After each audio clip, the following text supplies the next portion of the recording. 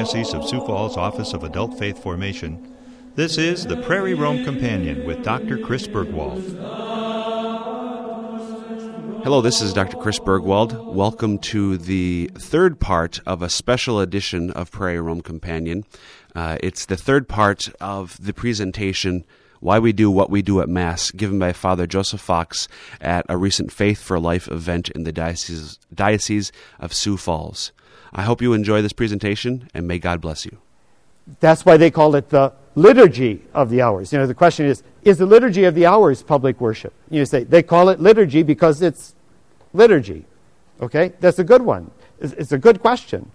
You say, we want to take seriously the language that we use. You say, because the liturgy is not just the sacraments, it's not just the Eucharist, but it does include also things like the liturgy of the hours. It includes things like funerals. It includes things like Eucharistic adoration when it is done in the manner that has been laid down by the Church. Even when it's done privately, you can't do it privately any more than the president can sign a law, a bill into law. When he signs it, he can't do that privately. The nature of the act is that it's public. Why? Because he's deputed to do that in that manner. So if you do the liturgy of the hours, the Church says for the laity, this has been a question, can the laity pray the liturgy of the hours, or do they just do the prayer? Do you follow what I'm saying? Is it liturgy or is it private prayer? The Church has said, no, we will accept that the laity can participate that liturgically. The Church is allowing you to be deputed, even though it's not giving you the obligation that would be with someone who is deputed. So clergy, priests, deacons, bishops, are deputed by the Church to do this and have an obligation to do the liturgy of the hours. And they must do it the way the Church lays it out. Otherwise, it's not liturgy. If you don't do what lawful authority has said you do when you do these acts, then you haven't done a liturgy. You've done your own thing. Do you follow? So, when we look at the Mass and we have a priest who decides he's going to make up his own prayers and have his own sequence and his own little ritual and everything else, every step away from what he should be doing is less and less the worship that Jesus gives to the Father. And more, his own private worship. Now, the tendency is to think public and private. If we're doing it all together, it's public. Remember, public in this sense here is that you have to be deputed, do it in the name of the Church, and do it according to the acts that were laid out. That's what makes it public. When we pray together, we pray the rosary. Everybody get out your rosary. We're going to pray the rosary now. You say, that is not liturgy. That is private, communal worship. That's the private worship of a community. But if we pray the liturgy of the hours together, we have done the liturgy. If we do the Mass, we have done the liturgy. If I celebrate the Mass alone, in my hotel room, that is the liturgy. I am deputed by the Church. As long as I do what the Church says I'm supposed to do in celebrating the Mass, we have a public act of worship. Does that help? This is the basis. Say, before we can get and look at what's happening in the Mass, we have to start with that understanding of what's going on there. All of these concepts are integral to understanding what is the Mass all about. Because what we will see in the celebration of the Mass is that everyone has a role to which they have been deputed. Everyone has a role to which they have been deputed. And we are all participating in the worship that Jesus gives to the Father as his agents. We are making him present and active in the world through this worship that we are offering to the Father in the Eucharist. Do you follow? Everybody has a role. They are deputed to do that by baptism or confirmation or holy orders. Very specific acts, and our participation in that is meant to be actuosa. That means we're freely choosing to be there, do that, participate in it. Interiorly, uniting ourselves to what Jesus is doing. Are you with me? Because then when we look at the Mass, the first thing we will look at then is the fact it usually begins with a procession. Huh? Doesn't it? Wherever the priest is or whatever. You say, no, it doesn't begin with the procession. Or the procession is not that one. Because somehow or other you guys ended up there. Was that just by accident?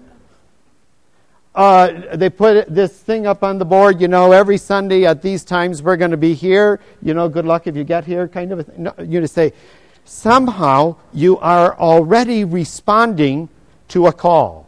So much so that when we look at that being a response to the call, the vocatio,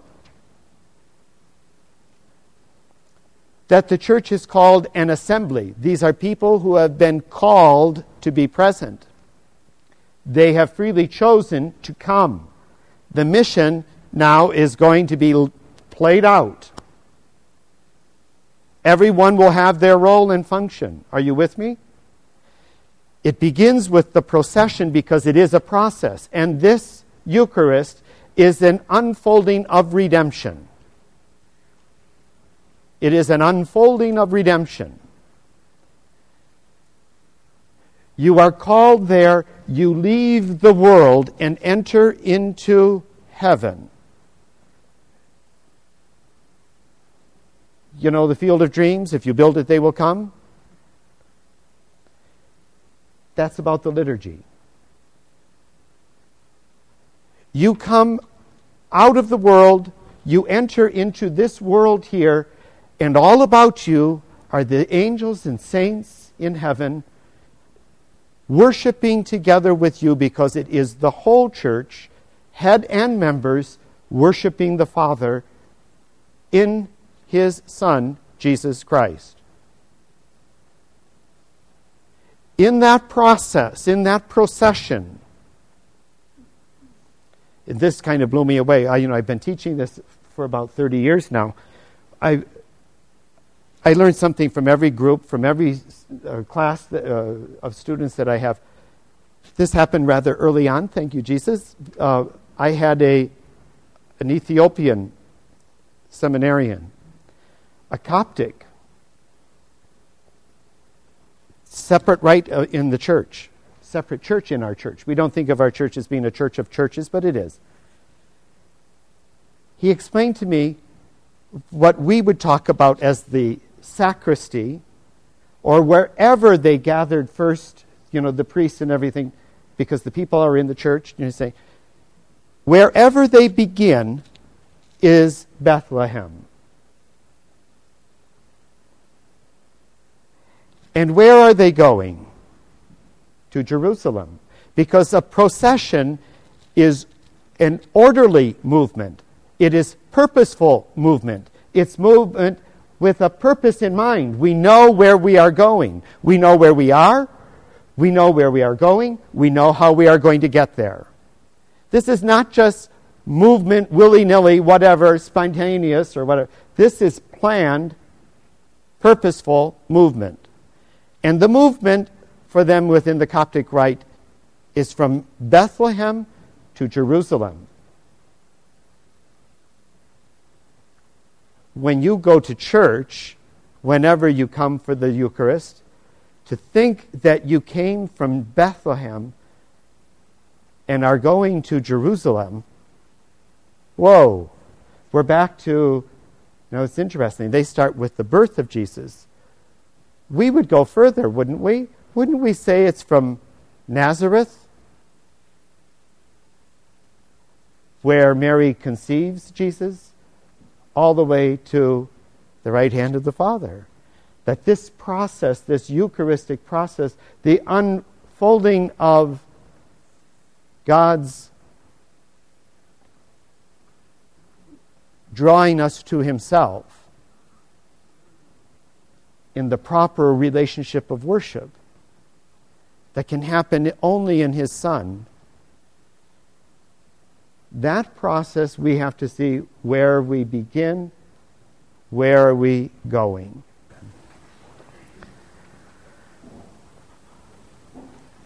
The introductory part is over, so different book, okay? A modest one. They call it, on this is the sacramentary, this is the book that we use for the celebration of Mass.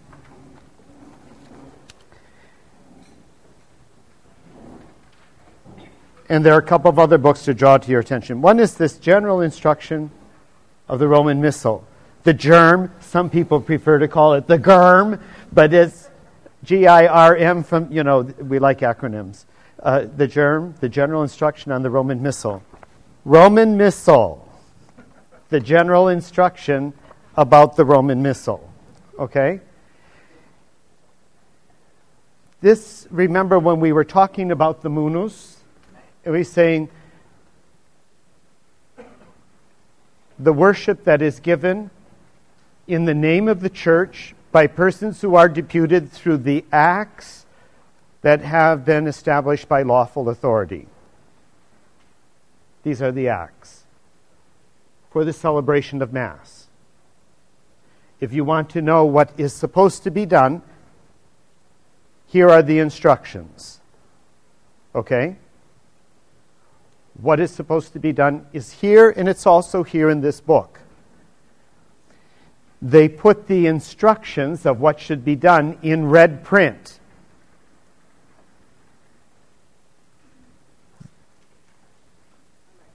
My mic. Oh, I fell. I fell for you. Go ahead.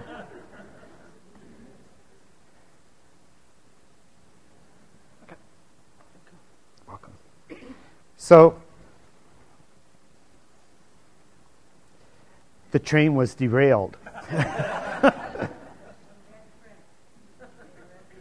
It's in red print. Just so that you know the difference between what you say and the instructions that would surround it, of what you're supposed to do. So they call that red print the rubrics, from the Latin word for red. What's in red? The stuff in red, the rubrics. Those are the little indications that tell you what you should do. Now, what I want to do is say, you will find a lot of insights into why we do what we do in this book here.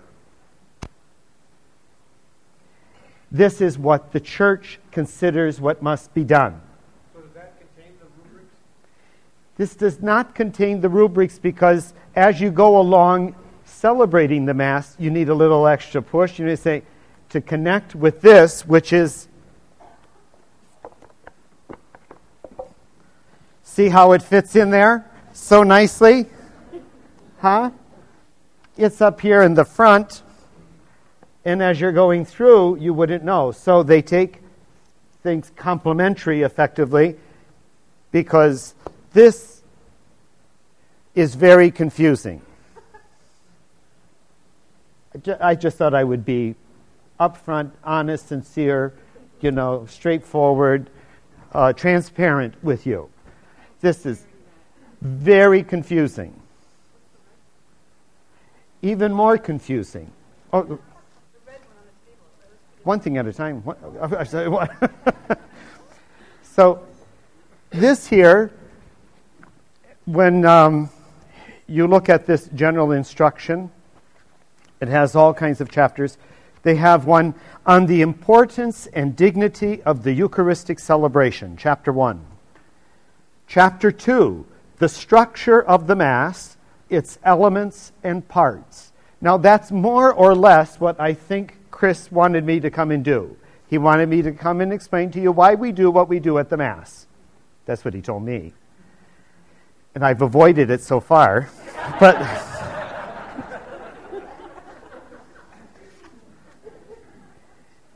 then it says, chapter 3, the duties and ministries in the Mass.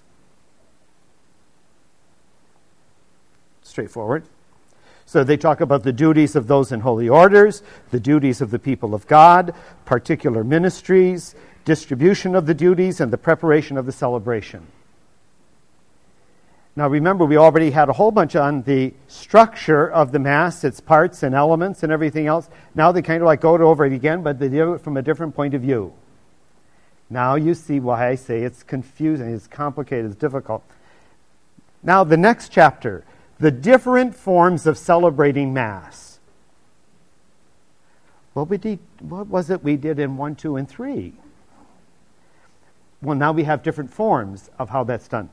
With a congregation, a concelebration,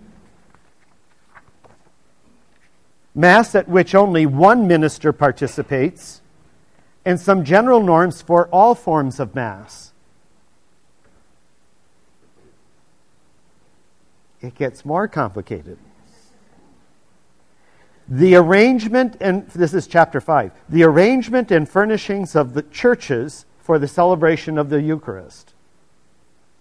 The arrangement and furnishings. So that would include things like the sanctuary, the arrangement of the church, so the altar, its appointments, the ambo, the chair, other seats, everything, that. The arrangements of the church, places for the faithful, for the choir, musical instruments, reservation of all the Eucharist, sacred images, chapter 5. Chapter 6, the requisites for the celebration of Mass. You thought we would have already covered it maybe 4 or 5 times before this. What's included here? Bread and wine for celebrating the Eucharist, sacred furnishings in general. Didn't we just have a chapter on sacred furnishings before? Well, now we got another one here. Don't forget when you're reading that chapter, there's another one coming up. Okay? Sacred vessels, sacred vestments, other things intended for church use. Chapter 7, the choice of the Mass and its parts. We did the structure, the elements and parts in chapter 2, and now we have the choice of the Mass and its parts. You kind of pick and choose. They make that clear. That's not the way it works. Chapter 8, Masses and prayers for various circumstances and Masses for the dead. That's not part of the choice of Mass and its parts. It's a different chapter. Now, I am begging and pleading on behalf of all priests everywhere, please be patient with us as we try to get this all committed to heart. We may make a mistake. That is, we may do something that you don't find in here. It's not necessarily intentional. If I can forget my sister's name on occasion, I can forget something here. Are you with me? So the presumption is not necessarily that it was intentionally omitted or messed up. But it can happen. It is complicated, but it's also very helpful to read. And I tell my students, the seminarians, it's very helpful for them, if they want to get through the course, that they would read this. I want to recommend it to you. It will give you a great insight into why we do what we do. Now, for people who don't like reading this and like to do what they like to do, there's this book. And this is the Holy See responding to questions that came in over the last many years about what are clearly abuses of this. Okay? Different things that happened. And so this came out to address some of them. Don't think it addresses all of them. Some of the things that are abuses of what this says, you won't find in here. And some things that you find in here, you never experienced. Thank Jesus. Okay? Does this help? This is on your table. Chris made copies for you. It's very interesting, but remember, this is kind of giving you an understanding of the Eucharist from what you shouldn't do and why you should do things the right way. Okay? Is this helpful? The difference between these two books.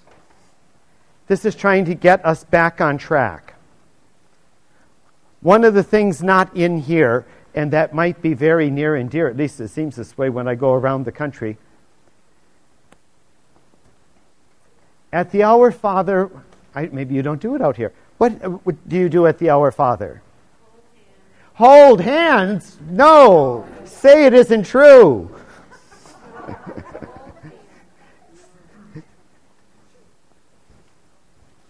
Not in here. Not in here. I think that on those other pages that you had before, remember, if you could look. Oh, it's not there. I'm sorry. I want to read you something, okay? It's on the page right after the one I gave you.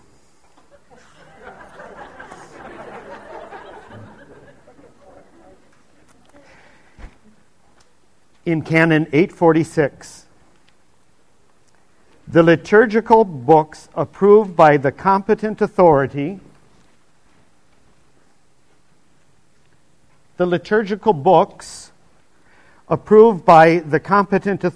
are to be faithfully observed in the celebration of the sacraments. Therefore, this is the kicker, no one on personal authority may add, remove, or change anything in them. I'll defy any of you, if you can find holding hands at the Our Father here, or here in the rubrics, or in any other liturgical book. It just ain't there. For those of you of English grammar, it isn't there. It's just not there. Adding it would be going contrary to what competent authority has laid out. So why did we do it? Why did we do it all these years? And I like holding those hands, you know? Why did we do it? Because, now you say, this is after a lot of looking into this. Now, I would ask you, but you couldn't tell me anyway, how many of you are at AA, but there might be 2 or 3 of you here. I don't know. There could be 50 at the way looking around the room. You know, say. However, you just say, one of the things we do at the end of the meeting, we all join hands, you know, and pray to the power that's greater than us. Well, some of us were priests. And gee, that's a great thing to do, you know. I really feel good when I get back to the church. Well, I'm gonna try it out during the week, you know. We're gonna have everybody at the Our Father join hands.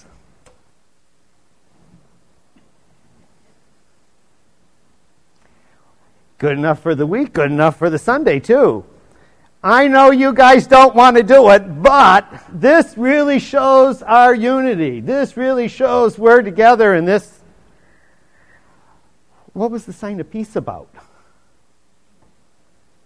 Huh? When we go around hugging everybody. What is that one about? You know, there's an interesting principle about the Latin liturgy, the Roman liturgy, the liturgy that we celebrate, and that is, you will find also in the documents of the Second Vatican Council, it is characterized by a noble simplicity. And in the renewal, they specifically set out to eliminate repetitions, needless repetition. Some of you might be old enough, that is my age or older, to remember the Mass celebrated prior to 1965, where the priest would be doing this almost all the time, as a part of, we had certain signs and gestures we would do over and over again. So that's not really typical of the Roman liturgy. The Roman liturgy is characterized by a noble simplicity. You do it once, and that's usually pretty good, so the fact that we have, and this I find also amusing, at the beginning of Mass, I go to some parishes, and you have people, okay, everybody, want to welcome everyone here. Some of you, that come far away and everything, and welcome. Why don't you turn around and, say hello to the guy next to you, just a good old, down home family welcome. We want everybody to be at, home here. This is all before in the name of the Father, Son, and Holy Spirit, Then we're going to go and do it again at the Kiss of Peace. And while we're at it, grab them hands, ladies and gentlemen, because this is the Our Father. You say, well, this gets a little nutsy. And I don't know about you guys out here in this part of the plains, but very many people like you elsewhere, we don't like touching. You can get your jollies some other way, Now, I respect you and everything, but, keep it together there, And there are gestures that are specific to the role that we play within the celebration. Remember, it is this public worship through acts that have been determined by lawful authority. Now, and I'm sure you've heard it from priests, and they know everything. Say that when you do the Our Father, what's the matter with you people? In the early church, we all used to use the correct prayer position. Extend your hands. Let's see it, folks. Come on, everybody. Want to see those hands up there? Because we're going to pray the Our Father. Unfortunately, this book says that's the priestly gesture. And Father was quite correct. In the early church, everybody may have done that gesture, what they called the orans gesture. Except at Mass, if I am not adding, removing, or changing anything that's in the book, then I'm not going to tell you, okay, get them up. You're under arrest. No, you have to grab each other's hands. And I want to see a chain in this whole church. I want to see an unbroken chain of everybody united to pray the Our Father. Won't find it here. You won't. So why is it our priests are not all here, sitting here? Because now we go back to Mass, and realistically, really, now it's kind of like we've been enlightened, so now if we do this or we continue to do this, now we're going to feel... Yeah, you say... it was the most amusing thing. Well, not amusing. It's kind of sad, actually. But I was in San Diego with some friends, and I was staying at this parish. We went out, and I was going to come back and can celebrate with the priest, but I got back too late. So I was attending Mass in the congregation, but I was in a part that was far away from everybody else, and. I'm just watching, taking it all in. Some of you probably have relatives out there in California. What is it, the land of fruits and nuts? The granola state. You say that. I shouldn't say these things if it's being recorded. I know, I'm sorry. They are very, God help us, they are wonderful people. You're just saying that they're into holding hands out there. I want you to know that. They take it darn serious, really serious. And there was somebody that was visiting, clearly a foreigner, who was in that church. And they were refusing to hold hands. And there was hell to pay. There was hell to pay. Now, why didn't somebody tell them, And what are you doing? Why aren't you shaking my hand? What's the matter with you? I'm watching this. Just say, this is before communion. What a beautiful way to prepare for Jesus, Whoa! Why do our priests do what they do? They are liberated. They don't need no institutional church telling them what they ought to do. Because why? We're the church right here. And that's the way we do things here.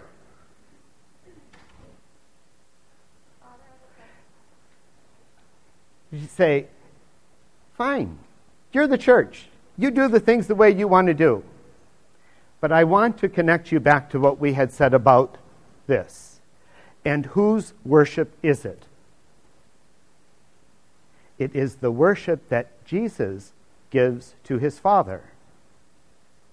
And the only one that can commit the whole church to an action that is verified as Jesus' action is going to be the supreme authority of the church on earth, the Pope. If he agreed with them, let's start. If they had asked the Pope, can we do this? Will you agree that this is okay? And he said, yes, there's no problem, because then it would be one of those acts that have been approved by lawful authority. But it's not. There's a certain antagonism that is being brought up. And not necessarily by bad. These are not bad people. I don't want in any way to give the impression these are bad, evil people. But they have picked up a different concept, a different idea that does not correspond. And I say this is not with Father Fox. This corresponds with the church. What I have given you so far is not me. That I can show you in the law of the church and in its official pronouncements that this is the way it is. Now, they have a different idea and everything. Okay, I respect their different idea, except it's their idea. That happened. You probably never have been, run into that before, right? That people have a different idea about the way things ought to be. That's life. I'm sorry. I was just going to ask if a priest or if the liturgy is changed by adding or removing, does that nullify the worship? Is the worship that is given nullified when we add or change something in the liturgy? It depends a lot on what is changed. I want to answer you, say this one question. You say the hand holding is one of my bugaboos, and that's me. That's me. Okay, just so you know that Cardinal Arinze, who is responsible for the liturgy in the church, that's the Pope has entrusted him with that responsibility, together with the other cardinals who are part of the Congregation for Divine Worship and the Discipline of the Sacraments. It's his responsibility. On at least 2 occasions, the question has come up about the holding of hands. And his reaction has been, I'm not going to battle over that one. Does that mean it's okay? Now, I could be wrong. Some of you are parents here. Occasionally, your children don't do what they tell you, what you tell them. They tell you is more like it, but occasionally they don't do what you tell them to do. Does that happen? Do you get on them for every one of them? Why not? Aren't you serious parents? Don't you care? Don't you love your children? What's the matter with you? You lay down a law and then you don't back it up? Cowards? You have to choose your battles. You choose your battles. In this particular area, and it's an interesting thing with the liturgy, many of the things are not going to affect the validity of the act. Validity. What do we mean by validity? In validity, we're talking about producing an effect which we intend. Producing an effect which we intend. You say, what is the intention? What is the effect Jesus wants to accomplish in the liturgy?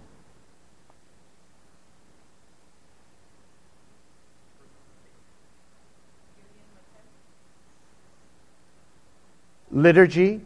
What is it that Jesus wants to accomplish in the liturgy? What is it? What is the liturgy?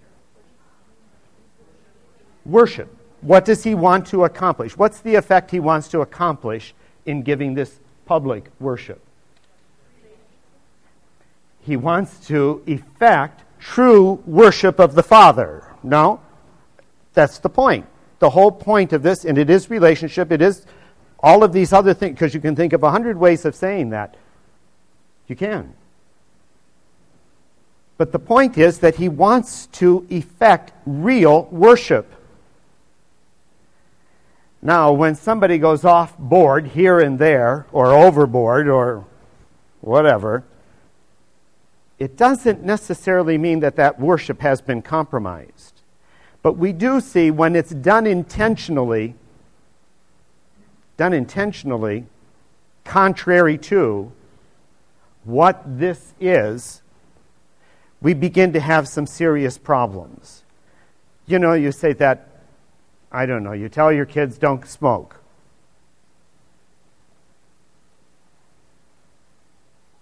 I'll beat the snot out of you if you do that, Well, then you don't do it, Well, it's probably a good thing you don't, But just say that doesn't end the relationship necessarily, but it begins to undermine. When they do things intentionally to get your goat, we got a problem. We need to work on that. And that is happening in the church today, and that's why we get documents like this. The church is saying, wait a minute, folks, we really have got to get back on the same page.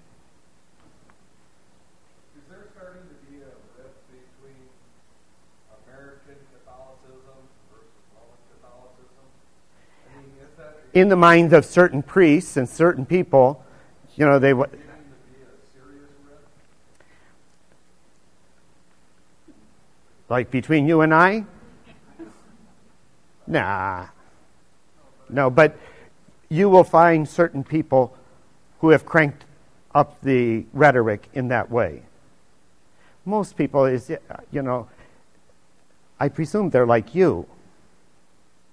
Normal people, faithful, wanting to do the right thing, and you'll get some cranks. You can get some very vocal. Usually the cranks are the more vocal ones in any event, huh? It happens. Are we more or less on the same page right now? You're going to have a variation of practice. Certain things, if they're not going to use bread and wine, you're not going to have a Eucharist. If they're not going to use the words of institution, this is my body, this is my blood, we're not going to have a Eucharist. Whatever else they want to call it, it's not that. But normally, they operate more or less within boundaries. We would like it if they would really have that love of celebrating the worship that Jesus gives to the Father a little closer to what the church says is that worship. It would be nicer, You'd like kids that, you didn't have to tell them all the rules because they just knew your heart. They knew in their own heart, actually, what it is they ought to do. That's what you long for, a mature response. Is it true for the new order or traditional or both? And is there a rift there? This is now about the third version that we've had since the Second Vatican Council. Some changes, they're not all that big, the changes and everything, but they are changes, and so you pay attention to what's going on. And some people just can't endure this at all. Okay, the church says, well, if you want to use the Tridentine rite and everything, we'll make special provisions. Okay. You have the authority of the church basically wanting to work with people, huh?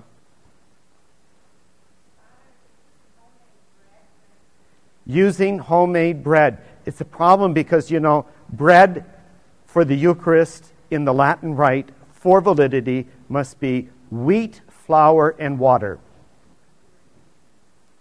When you start adding those very special ingredients like yeast or raisins or pumpernickel and all of those other good things that are necessary for salvation, that we then have just departed from it being valid matter.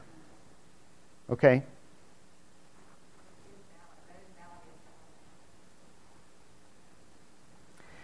The problem is when you get those recipes that kind of skate along the edge.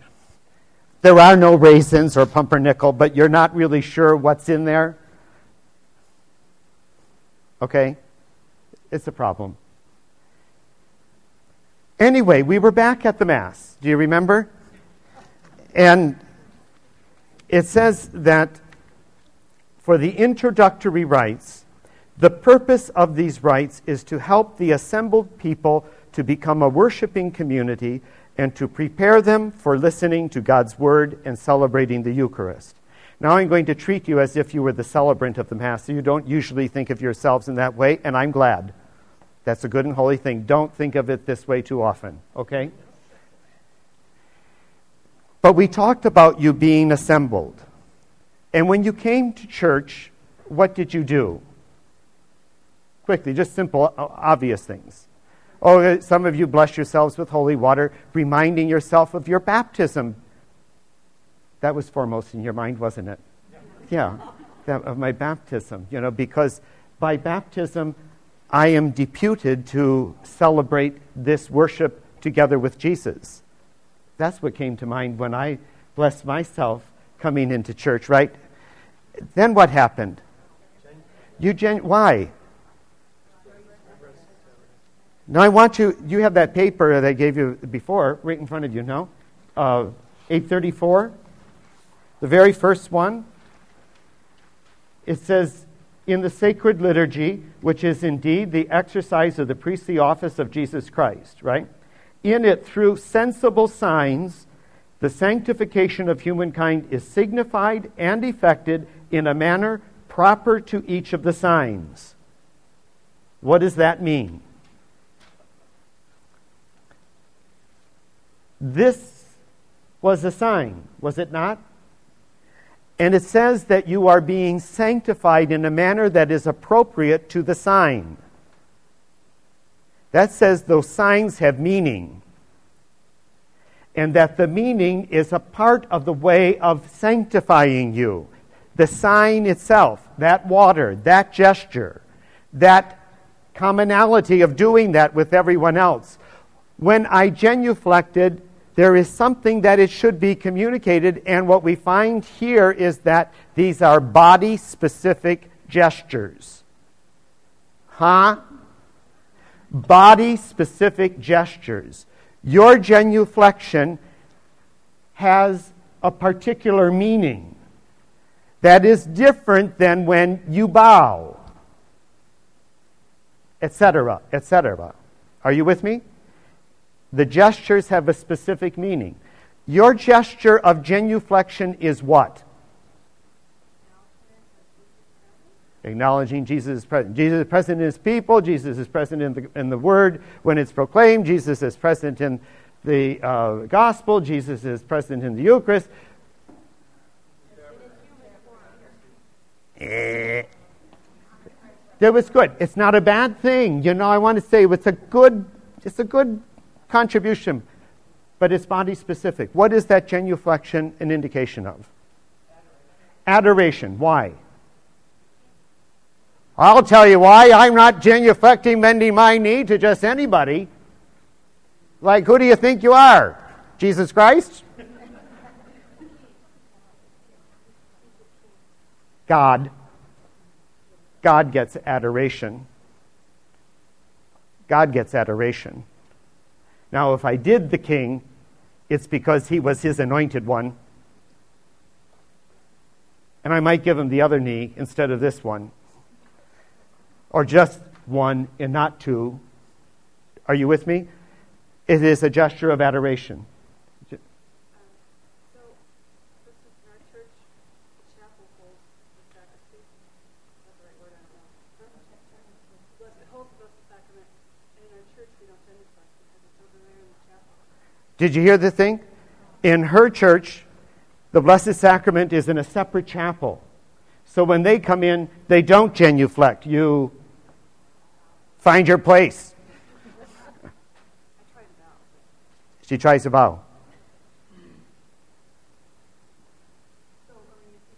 Are we missing something? Jesus? Maybe, no. You say that. What is your gesture communicating? Adoration. What are you adoring? The space? You say, the gesture, because it is body specific, should be directed at something specific. That you don't, and we do it, say, growing up, the church uptown burned down. So they needed to go somewhere for Mass and everything. They went to the local cinema, the movie theater. And ever after, kids would come in and they would genuflect when they were going to the movies. You say, you say that. Now, Jesus wasn't there, but, it's amazing what habits will do for you. If it's a body-specific gesture, we reserve that for the Blessed Sacrament because that is God here among us. How do we show our reverence for the altar? Bowing.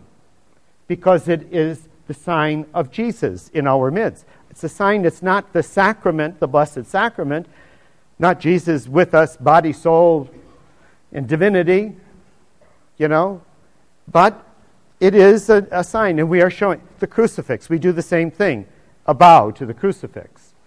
There are a number of things that we would bow to out of reverence. So you come in and you genuflect when there is the Blessed Sacrament because it is a way for you to demonstrate your adoration, your reverence for God himself. And you take your place. You've been called and you find your place. No? Now the priest comes in.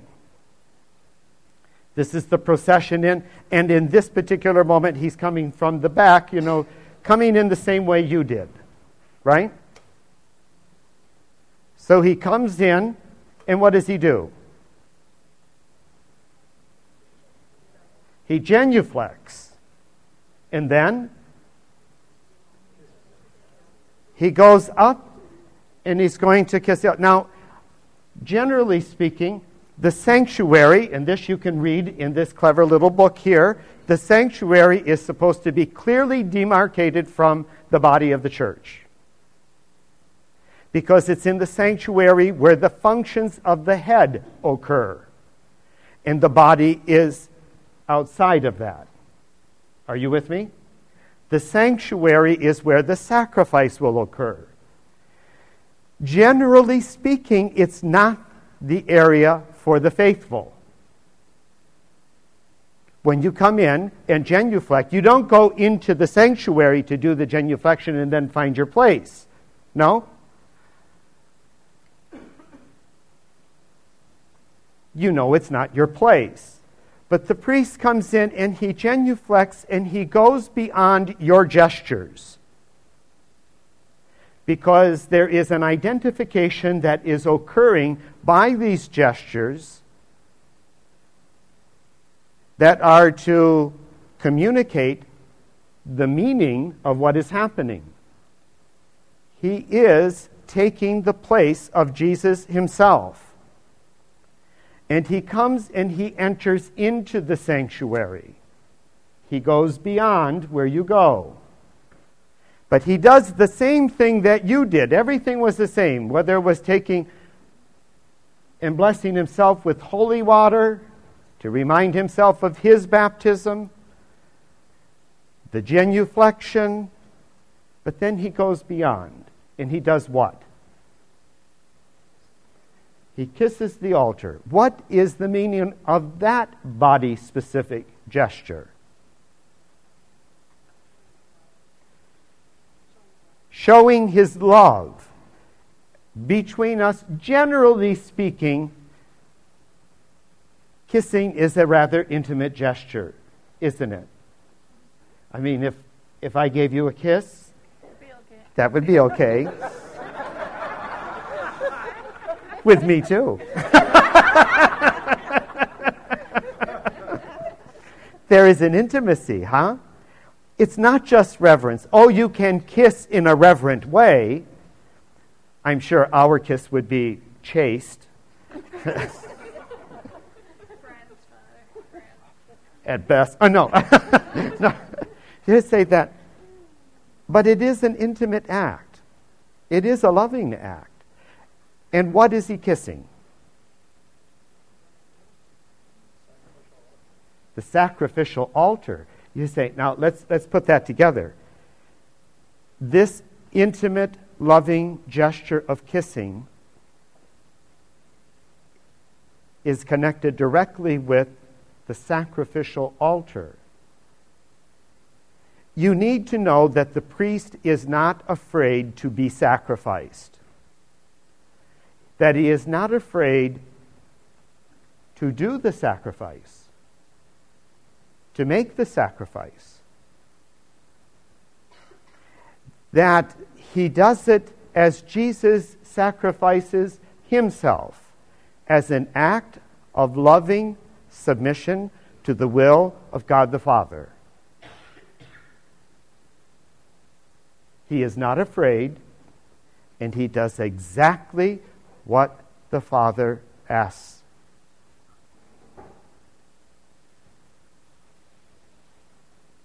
Are you with me?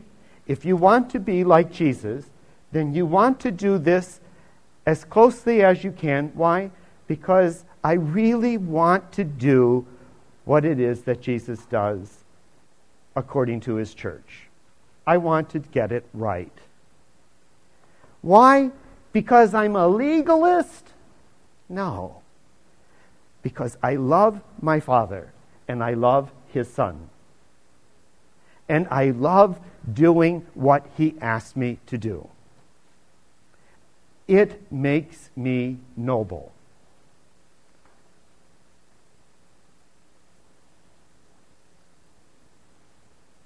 What does he do then?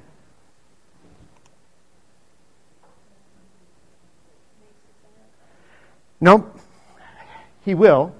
He said that he makes the sign of the cross. There was another answer over here. It's the next thing that he does. It's true. He will do that. He will do it, for sure. He walks over to his chair. You say, okay, now this is interesting. Remember, this was a procession. I said that is purposeful motion, purposeful movement. We know where we are. We know where we are going. What is the point? What is the destination from the time he walks into the church? What is his destination?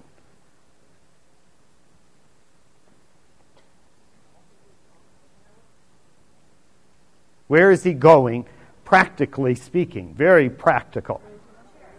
To the chair. Why? Generally not.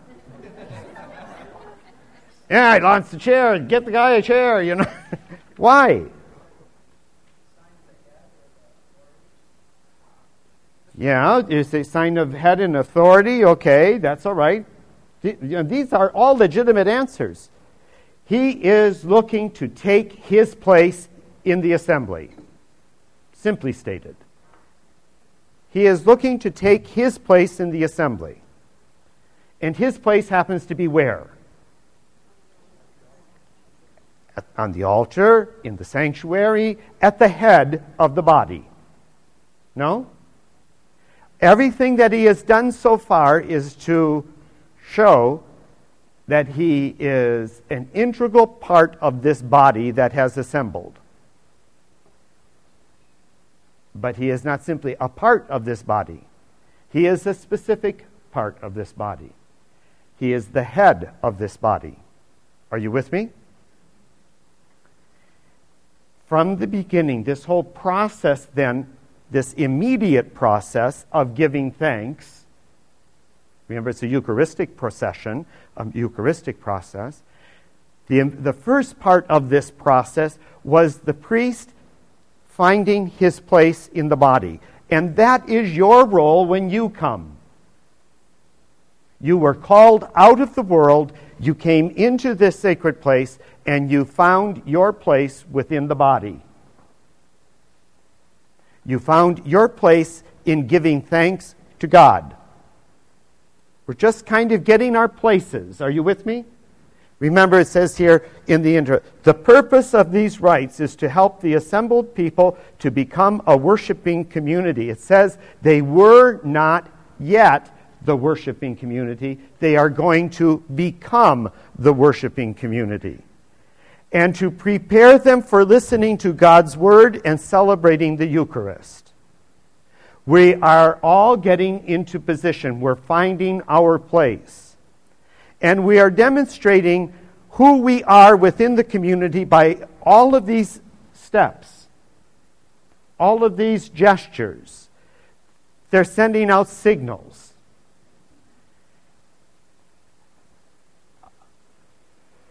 There was a young man in Switzerland that I met. I used to help out in parishes in Switzerland when I was in Rome during the school breaks, Christmas, Easter, sometimes in the summer. And I would go because I had students that were pastors, and then I would go and help them in their parishes. So one of them wanted me to meet the seminarians at the seminary. So I meet this young man, and shortly after he is ordained. Shortly after that, everything goes downward. What happened? This guy, just really gets all upset and everything else. He cannot endure getting up in front of all those people week after week, and they're all looking like you. And it just freaked him out.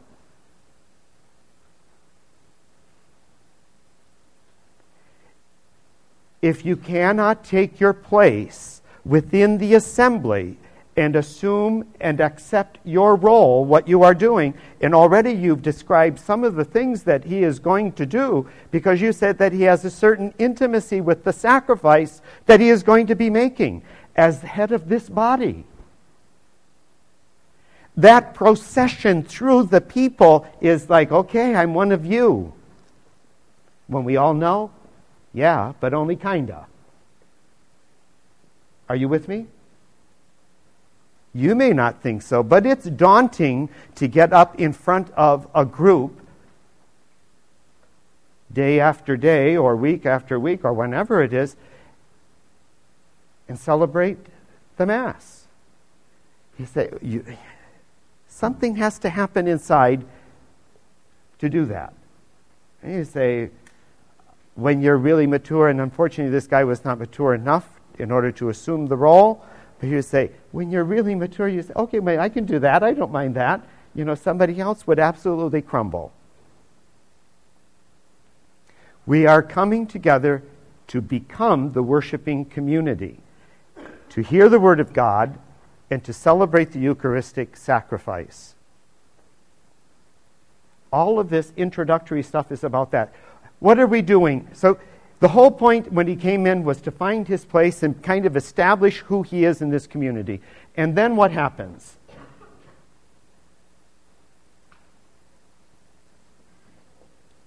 Let me see, you only did this about 5 or 6 times in your life, and therefore you can't remember what happened next.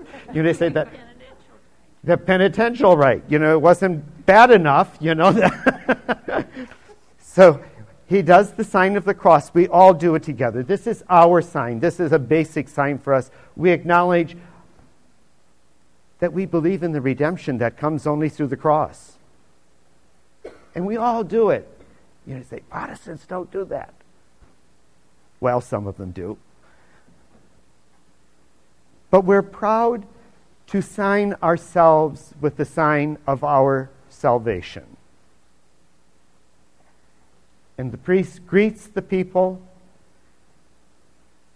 and then the penitential rite begins. Now, what is it that we're doing? The big picture, what's the big picture again? We are celebrating Eucharist. Giving thanks. Mass, okay, yeah, it's the same thing. The Eucharist. Giving thanks to God in the person of Jesus Christ. Penance. Thanksgiving. Penance. Thanksgiving. How do these two come together? What's the connection? What's the connection? Well, for one thing, we are glad to have our sins forgiven. But Sure. The other thing is that when we approach God in worship, we make some effort to purify ourselves. Okay. So we say, we're happy that we have our sins forgiven. And we also, when we get in God's presence, we want to be purified. Is this about purification? Yeah. Is it about purification? The penitential rite. Acknowledging our humility and His greatness. Okay. Acknowledging our sinfulness. Yeah.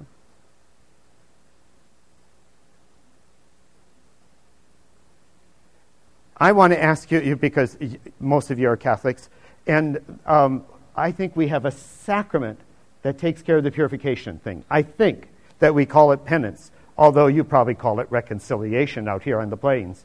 No? Don't you? I thought so. You know. So you have reconciliation that is specifically for purifying us of our sins, right? So this is really, we call it the Eucharist, but it's really the sacrament of penance. Reconciliation. I think not. I'm not saying that they're irreconcilable, but I wonder, why is this penitential rite here? What's this Eucharist about? Thanksgiving. What are we thanking for?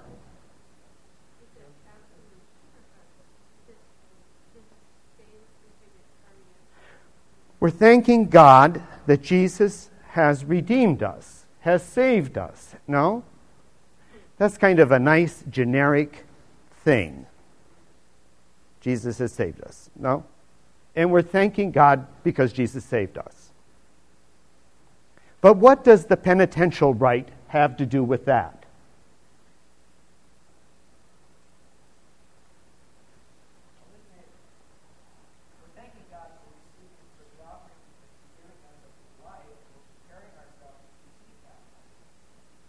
Say it again. Okay, so we're thanking God for the life He's offering us.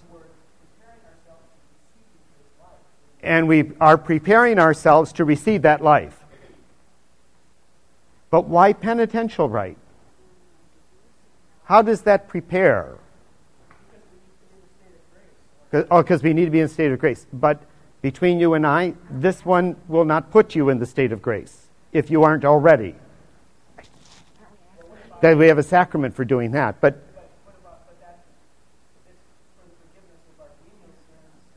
for the forgiveness of our venial sins, which do not take us out of the state of grace. What's the interesting thing, you see why I'm trying to push you, a lot of these things we take for granted, because we do it all the time, but I'm pushing on purpose. It's on the other hand, over here. To acknowledge that we're sinners in order to give thanks. Now, I want you to know, you have to stop and think about some of this because you have been to Mass a couple of times in your life, and you may have heard priests say, for all those times that we have wounded one another and been unforgiving, Lord have mercy. For all the times I beat up my siblings and disobeyed my parents, Christ have mercy. For all the times that I stole and spoke badly of others and was just generally hateful, Lord have mercy. Now you feel a lot more thankful. Right?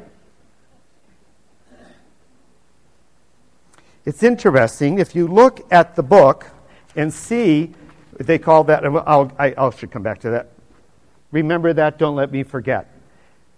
The penitential rite, what's happening?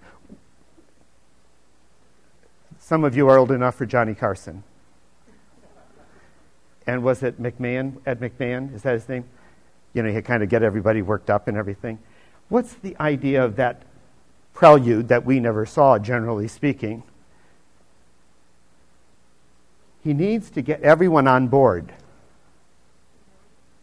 He needs to get everyone on board. He needs to say, with this penitential rite, we have to go from this celebration being a generic thanks for our having been saved to somehow our buying into it personally. That we have an investment here, so to speak. Jesus did not save me in general. He saved me specifically. Me. And I'm here to give thanks. This penitential rite, I want to see in the context of giving thanks as a way of focusing. Why am I thanking Jesus today, right now, in this celebration? I want to take a moment to focus on what it is that's pulling me into this celebration. What do I have to give thanks to God for in Jesus? Because this penitential rite is not for the forgiveness of sins. But the basis of my relationship with Jesus in the end is the forgiveness of my sins. And if I should be grateful for anything, it is that in Him I can be free. And I want to buy into that. You say, we can get on a kind of emotional roller coaster, so to speak. We come in on, Easter with hallelujahs. We're not supposed to say that now. And everything, leading up. And then for all those times, that we were sinners. And you say, we're up and down. And now what is that going to be followed with? Glory to God in the high. You say, well, wait a minute here. Now, is this what we're about? There should be a certain building, a certain unfolding that has a coherence here. I am grateful, and I can join in worshipful song and praise of God, and even look at my sinfulness because, you know what? I have been forgiven. I have been forgiven. I have sins that I should be grateful to God for because of Jesus. That gives me more reason to pray, glory to God in the highest. Are you with me? When we do the penitential rite, and it happens in several different sacraments, it has a somewhat different meaning in each of those sacraments. When we celebrate the anointing of the sick, for example, there is this penitential rite, and it has a different significance there as a person is preparing to be anointed than it does in the celebration of the Mass in which they are giving thanks. Are you with me?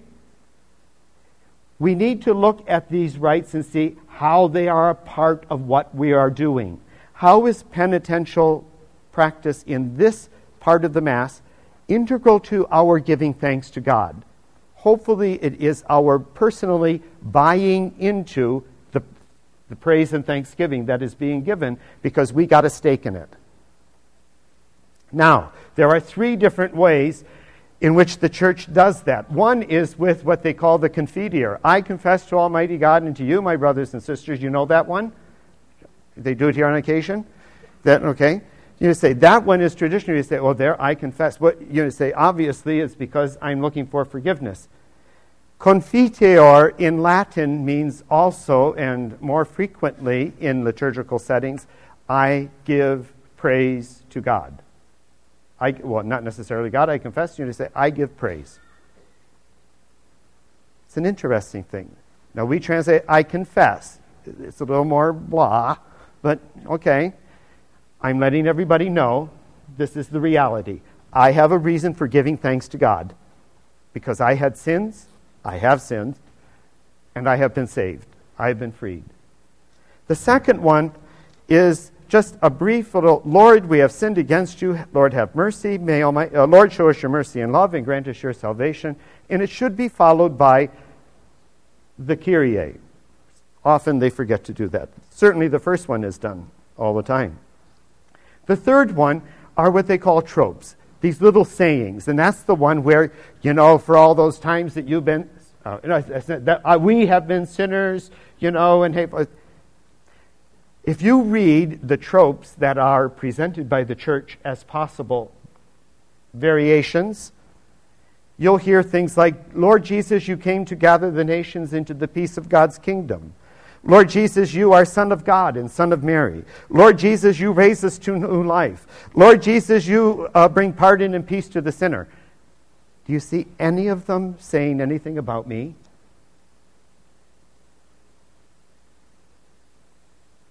Why?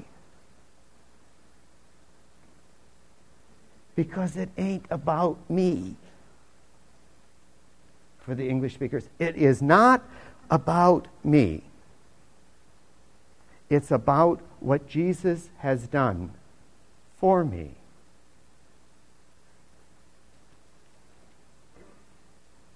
That's huge. That's huge. When we get to the Lord have mercy, the Kyrie, we have a little bit of Hebrew thrown in, amen, alleluia, and some Greek, Kyrie, Christe, eleison. Well, when we do that, it is part of a litany. The leftovers that stayed in the Mass, an earlier time in church history, when they actually did a litany, there are a whole bunch of petitions being made that everybody could sign on to with a resounding pray for us, or Lord have mercy. And all that's left now is just Lord have mercy, Christ have mercy, Lord have mercy. All of this, remember, all of this right now is just trying to get us into being worshipful people, to get us on the same page. It's working the crowd into a sense of we want to give worship, and it is concluded with the opening prayer, getting everyone together. And who's going to voice the prayer of the whole community is the head of that assembly, the priest. All of that introduction was to get ready for the big events, hearing the Word of God and celebrating the Eucharist, the sacrament of the body and blood of Christ. It was all leading up to that.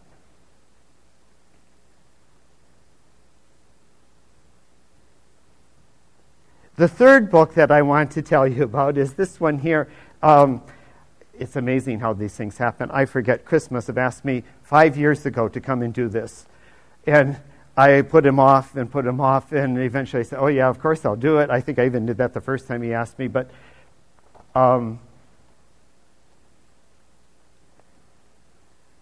he got me to put it on my schedule eventually. And about 2 months later, because he asked me this a long time ago, at least 2 months later, another former student of mine from Rome, now a Monsignor, I used to be somebody. Now my students are. Pastor in one of the parishes in Detroit asked me if I would do a Lenten series every Thursday evening for his parish on the celebration of the Mass and why we do what we do. Where have I heard this before? And so he sends me this book because he wasn't sure that I would be able to do it on my own, you know. And it comes from the Federation of Diocesan Liturgical Commissions. Beware. It's The Mystery of Faith, a study of the structural elements of the order of the Mass. This author, Lawrence Johnson, has done a lot of research to pull into one place, element by element, a bit of an historical research on each of the parts of the Mass. This is the authoritative statement about what we are supposed to do. This is the authoritative statement of things we should avoid. This is one man's effort to explain why we do what we do, that the authority has presented to us as to be done. So he's kind of in my level of the things.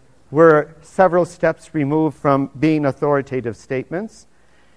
I want to mention this to you because he really goes through a lot of different... Some of the things in here make me just a little nervous, but that happens when you read liturgists today in the church, because sometimes they like to get off, on a path that is clearly their own and not necessarily this one here. But for the most part, it is a helpful historical sampling of the various elements of the Mass that we have today. Helpful. I don't want to sell it to you. I want you to beware that it's out there in one place. That brings us to the introduction. That more or less is the time for the break, if I remember correctly. But clarify one thing for me on the penitential rite. Yes. Is part of that penitential rite general absolution? The absolution, if you notice, is not an absolution. What do we say in the sacrament of penance in the absolution? No, that's what you say. I absolve you. What do we say at Mass in the penitential rite?